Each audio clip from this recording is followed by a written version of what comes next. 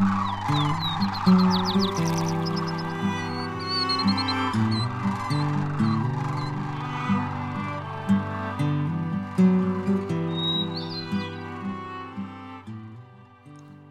the Willapa National Wildlife Refuge to your backyard, this is Willapa Nature Notes.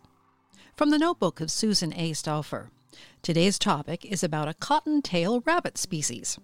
In our brushy coastal areas of the Pacific Northwest, there is a small rabbit known as the brush rabbit that inhabits the western coastal areas all the way from Washington, Oregon, to the end of the Baja California Peninsula. It's a species of the cottontail rabbit family. This small, medium-sized rabbit has short legs and a short tail. It's dark gray in color. Its size ranges from 11 inches to 14 inches, with the female being a little larger than the male. As the name brush rabbit implies, they live in dense, brushy areas that create protective cover for them.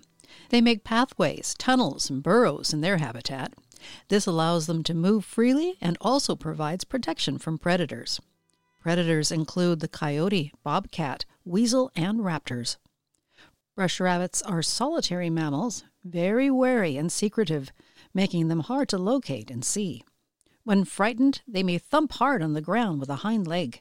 They can sit still for long periods of time to avoid a predator noticing them and will climb up tree limbs or scrub to protect themselves from predators. They can also run 20 to 25 miles per hour in a zigzag fashion to avoid capture. The brush rabbit usually comes out after sunset and is active until the early morning hours. It's an herbivore, eating a variety of plants, such as grasses, berries, leaves, and local scrub vegetation.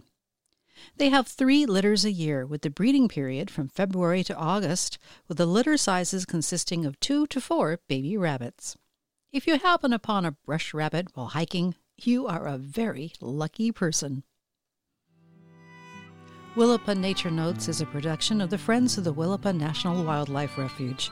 And until next time, enjoy the outdoors. It's in our nature.